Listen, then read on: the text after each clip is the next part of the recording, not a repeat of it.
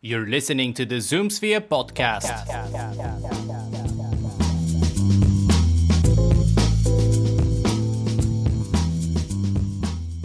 Hi everybody, I hope you're well. I am your host Peter Rushgev, and in this episode number 10 of the ZoomSphere podcast, we're talking to Julian Kuntorov, who is the interactive director of NextDC. Based in Sofia, Bulgaria, NextDC is one of the leading digital agencies on the Balkans that has been pushing the advertising industry forward by producing innovative and creative campaigns for international and local brands.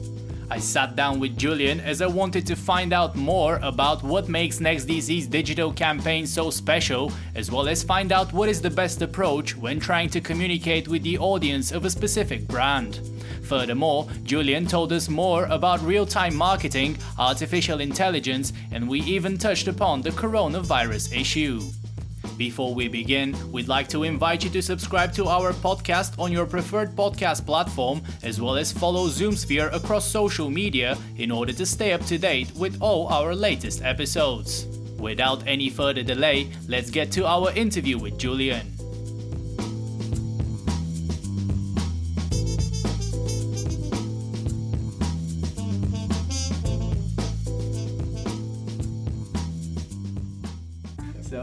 Julian, let's start with a little bit more about yourself and your background.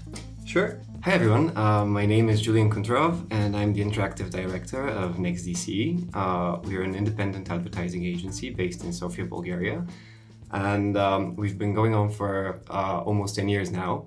Our specialty is innovative projects in the digital sphere, and we try to stay at the forefront of digital technologies and current advertising trends as well. Before that, I worked for 2 years in a digital agency in London, where I also studied graphic design. So tell us a little bit more in depth about the services that you offer, as well as some of the clients that you work with. Okay, sure. So in NextDC, we try to offer a wide spectrum of services to cover our clients' every need of our clients. Mm-hmm. But we specialize in digital, and basically that's the thing that we do best. Mm-hmm. We work for lots of large clients on the local market. For example, we work for Heineken, we work for Jack Daniels and Finlandia Vodka, work for KFC. Nice. Last year, we started working as the digital agency of A1, which is one of the three main mobile carriers in Bulgaria. And we also are the full service agency of Renault, Nissan, and Dacia here in Bulgaria. Nice. So how big is your company? How many people do you have in-house? Well, at the moment, we're, I think, a little bit more than 20 people, mm-hmm. Separate in 3 departments. So we have the account team, which basically work with, basically they are the project managers. Mm-hmm. We have the creative team, which consists of copywriters, designers, mm-hmm. Social media content creators, and we also have a development team as well. Okay, that's nice. So you do bespoke stuff. Do you tend to work with any freelancers at all? Yeah, we do.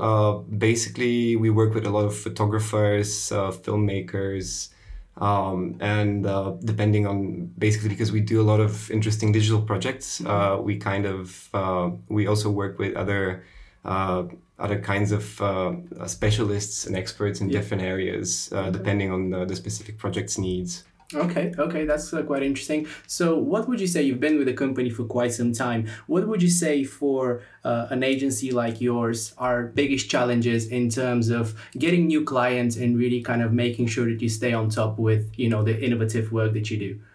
So I'd say one of the biggest challenges for advertising agencies at the moment is coming up with original content. Mm-hmm. As you may know, everything is a remix nowadays, and as soon as you have a brilliant idea, it's copied almost as immediately as it got out. Yeah.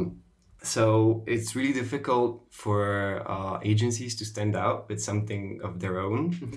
A great example for this is real-time marketing. Mm-hmm. When your client comes to you to service their social media accounts, mm-hmm.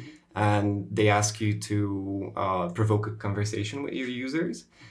So you have to basically follow trends and events and react to them so as to engage your followers. As you may remember, a couple of months ago, there was this banana which was taped to the wall, in a gallery, which was sold for $120,000. Ridiculous amount, yeah. It was ridiculous. And then the very next day, I think a couple of fast food brands came up with posts with a fry which was taped to the wall, and then you saw all kinds of ridiculous objects also taped to a wall on the different brands' social media accounts. Okay, that's quite interesting. So let's talk a little bit more about how do you beat your competition, because to my knowledge, you're one of the very successful companies, advertising agencies in general in Bulgaria. So how do you, for an example, tackle the problem of working with a client that doesn't have a large marketing budget but want to deliver their message to their clients and audience? Sure. Well, that's a very standard challenge, I would say. In theory, it's very simple. In practice, not so simple. So basically, the best way that I think for a company, for an agency to tackle this kind of challenge is to come up with something really clever and basically get into people's conversations, get people sharing, get people talking, get into popular culture. So what we would call this is basically earn free PR. Okay. So basically you don't actually have to have a large media budget to get your idea or your concept or your client's message out. Instead, you basically delivering it in a way that really resonates with people and makes them talk about it. Okay, that's quite interesting, because in one of our recent episodes, we spoke with Catherine from Eden Spiekerman, and she said she stressed on the importance of understanding your client's mission and being able to communicate their message, in an effective way. So with that in mind, tell us a little bit more about the process that you go through when you have secured a new client and you have to find out more about what they do, as well as what's the best way to to communicate their message. What is the steps that you go through? Sure. I'd say there's like 3 very important steps here. So the first one is you really need to start off on the same page with your client. You really need to understand their needs, understand their values, understand their goals. And once you have that, you will be able to deliver an adequate and on-point concept. From then on, the second part is basically having a very honest and constructive conversation with your client.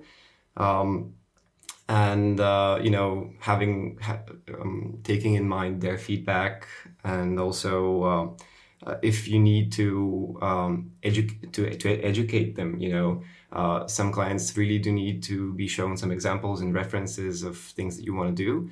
But there is also another bit which is very important, and that's to be open to be educated yourself in a way, because if your client is a car manufacturer, and you work in an advertising agency, you probably aren't the best car salesman out there. You really need to listen to your client, and basically you really need to listen to your client and translate what your idea is. So with that in mind, have you had any problems where you have an idea and you have a really amazing plan, but your client is a little bit more conservative and they're like, we're not so sure about this? So have you had this challenge? Yes, we have had that challenge, and that's, I think, a very, very common challenge. The Bulgarian market is much more aggressive than Western markets. Okay. It's much more sales focused, and clients really are really drawn to more generic and sales focused approaches to selling their products.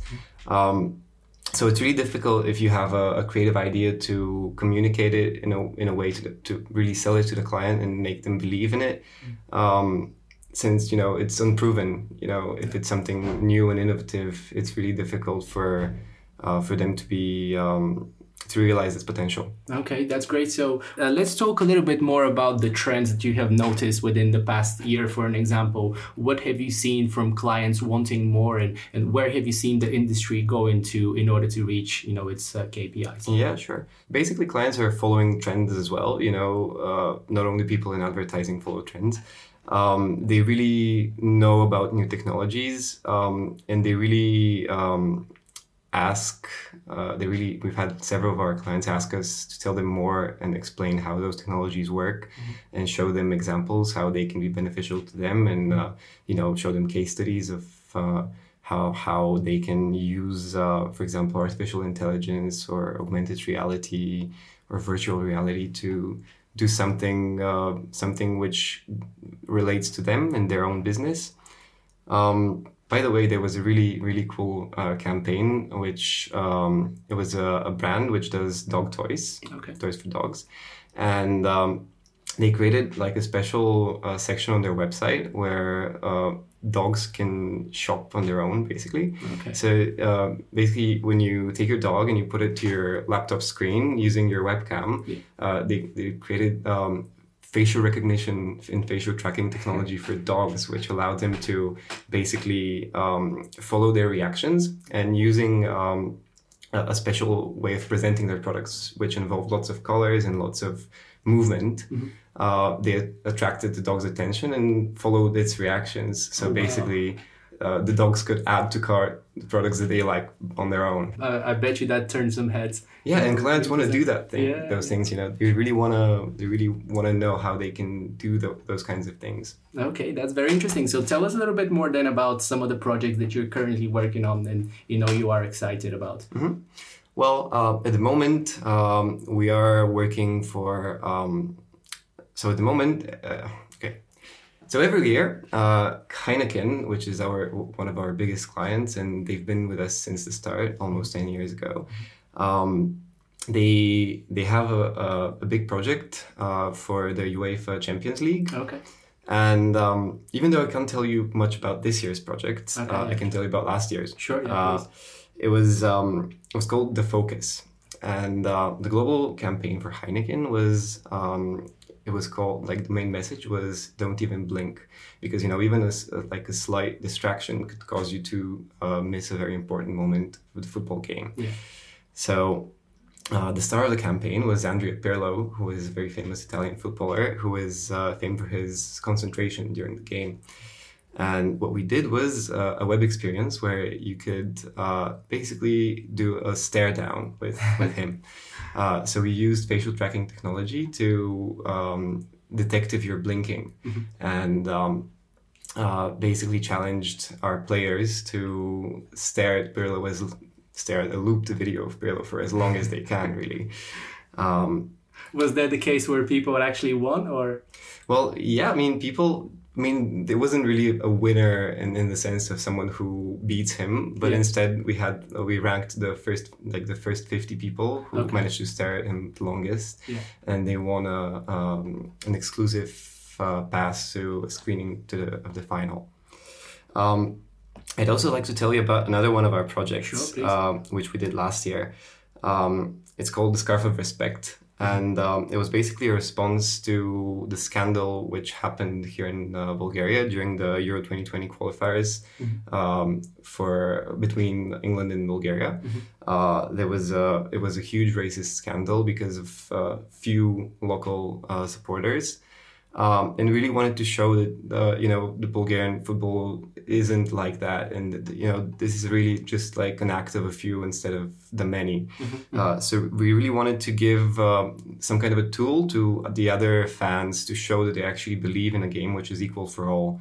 So that's why we did this. We created the Scarf of Respect, which is a football scarf, which has two hands holding together, and it says "Football for All."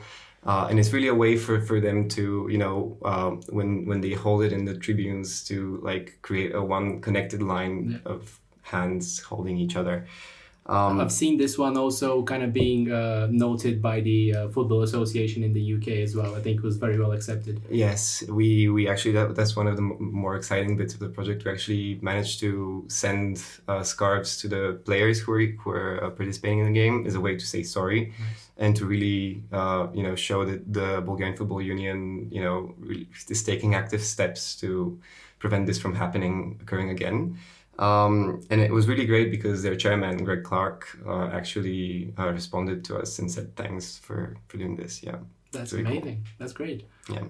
Perfect. So with that in mind then, Julian, what do you expect to see from clients? And I'm only asking you this question because in one of our previous episodes with HKI Paris, what we received as feedback is that more and more companies are looking towards organizing big campaigns, for an example, on open square that invites a lot of people to participate in something rather than just go solely digital and do something. Have you seen this in recent years, this trend developing more of actually having to have physical events as well as digital campaigns moving together in order to reach a better result for the brand? Well, I think it's always better if you have some kind of an event to support a digital activation because, it really brings people together and, it's much more memorable for a person to participate in something, So it really traces back to the 40s. There was this American expert on education whose name is Edgar Dale, and he created the so-called cone of learning. And it basically showed off how the more you participate in a subject, the better you learn it. So, when you start off, you go to a lecture and you just listen, you only remember 10% of the stuff that you hear. But then if you actually, write it down in an essay, for example, then you remember more. And then if you actually participate in some kind of a demonstration, you remember even more. And some people, since it's education, if you teach it, then you're the master of this.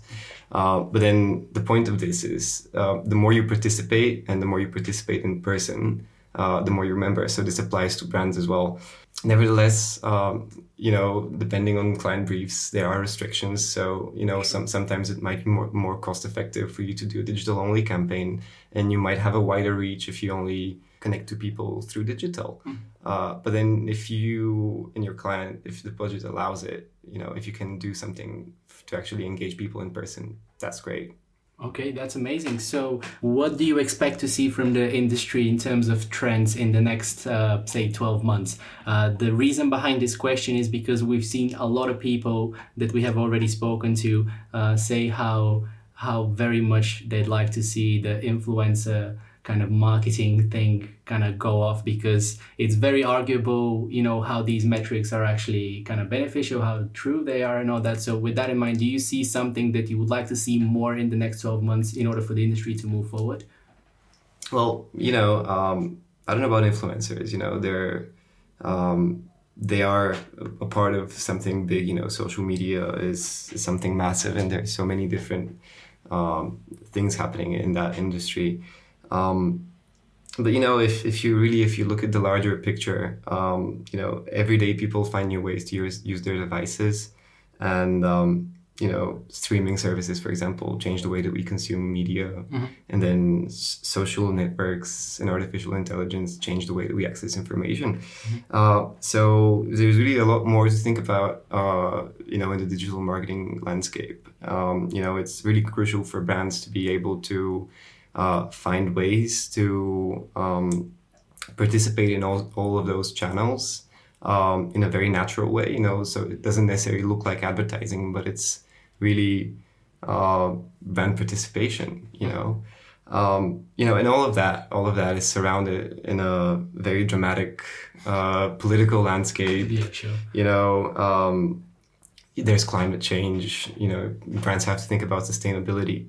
And last year, this time, or maybe even like a few months ago, in the agencies, when we were talking about we were talking about viral campaigns, and now we have the coronavirus, which is like a real viral thing which is happening.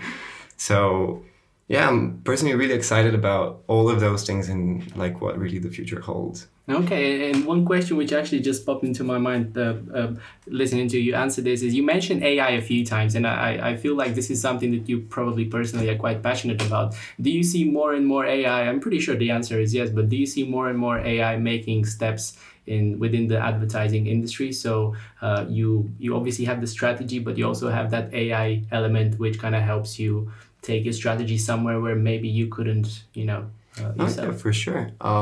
Definitely, and it applies in a myriad of ways. Starting off from a couple of years ago when Publicis International, they decided to not participate in any advertising festivals so that they can basically save a lot of money and invest it in, I think it was called Marcel, their like AI assistant, not assistant, but like their company technology, which helps them to better determine a lot of things. And also, you go on to the different kinds of AI platforms. So, natural language processing, for example, devices can now understand what you're saying. And, you have Alexa, you have the Google Assistant, and that finds its way through all kinds of campaigns, and it opens up a lot of new possibilities to interact with people, really. More on a global scale, really, not locally, because in Bulgaria, it's a very big challenge. There isn't really an AI assistant which understands the Bulgarian language, for example. Yet. Yeah. But yeah, that's the challenge for smaller markets. Yeah.